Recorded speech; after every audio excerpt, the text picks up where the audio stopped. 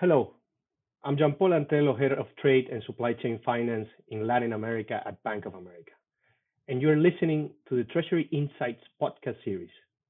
In today's podcast, we will be diving into the trade finance market trends, the opportunities from sustainable trade finance solutions, and the changing nature of correspondent banking globally, an arena that continues to enable trade finance flows globally through different enablers such as innovation, digitalization, transformation, and ESG.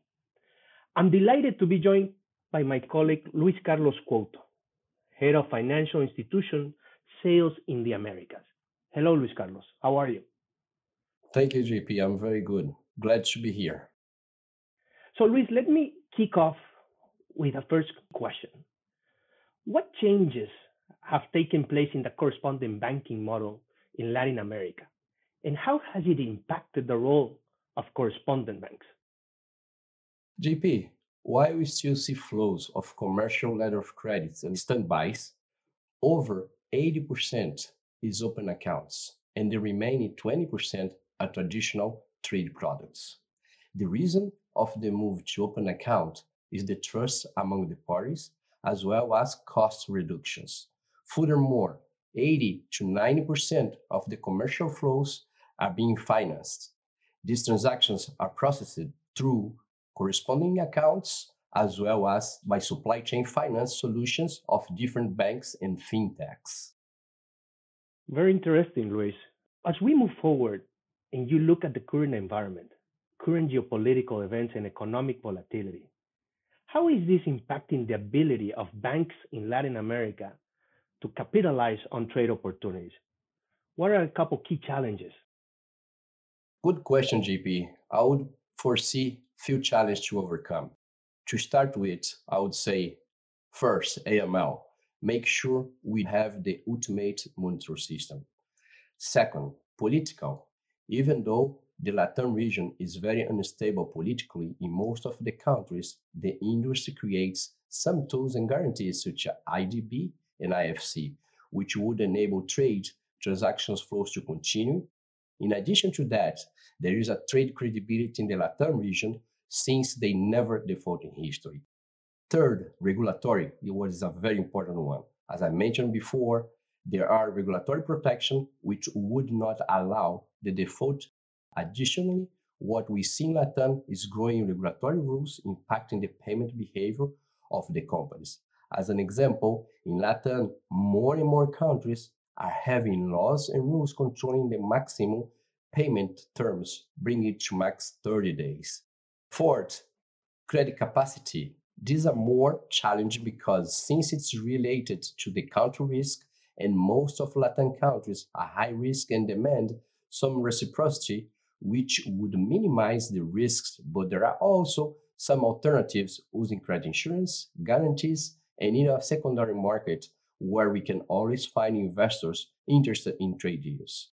The last one, I would say fewer players. More and more, we are seeing institutions consolidation, which so far have brought more benefits and some efficiency on the process and flows associated with more competitiveness. As you very well know, based on your history in the region, Latin America is a very resilient region that has gone through so many factors, so much volatility, but it continues to be a region promoting trade finance flows despite all the challenges that you've mentioned. So, going back to what we need to be prepared as we move into 2023 and the years beyond. What role will correspondent banks play in driving innovation for trade within the region? I would say at least three factors that would have effect on that. Innovation, technology, and ESG.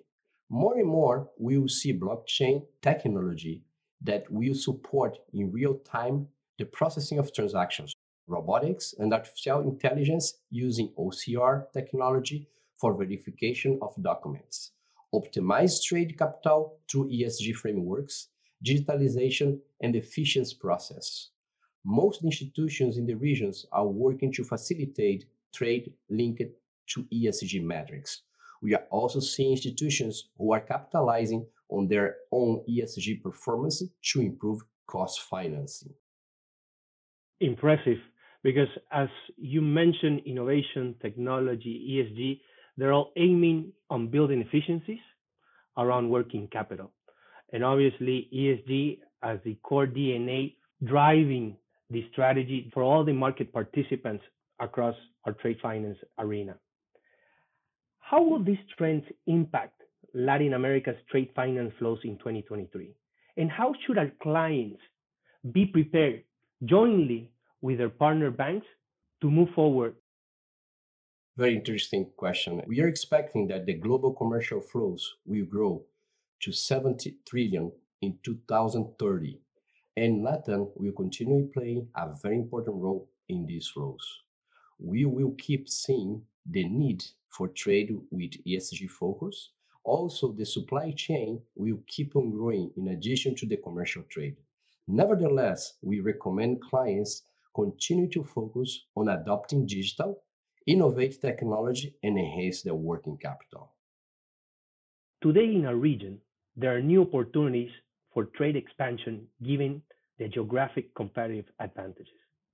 This, coupled by a profound global demand to transform trade finance through digitalization, innovation, and ESG, LATAM is poised for long-term trade growth.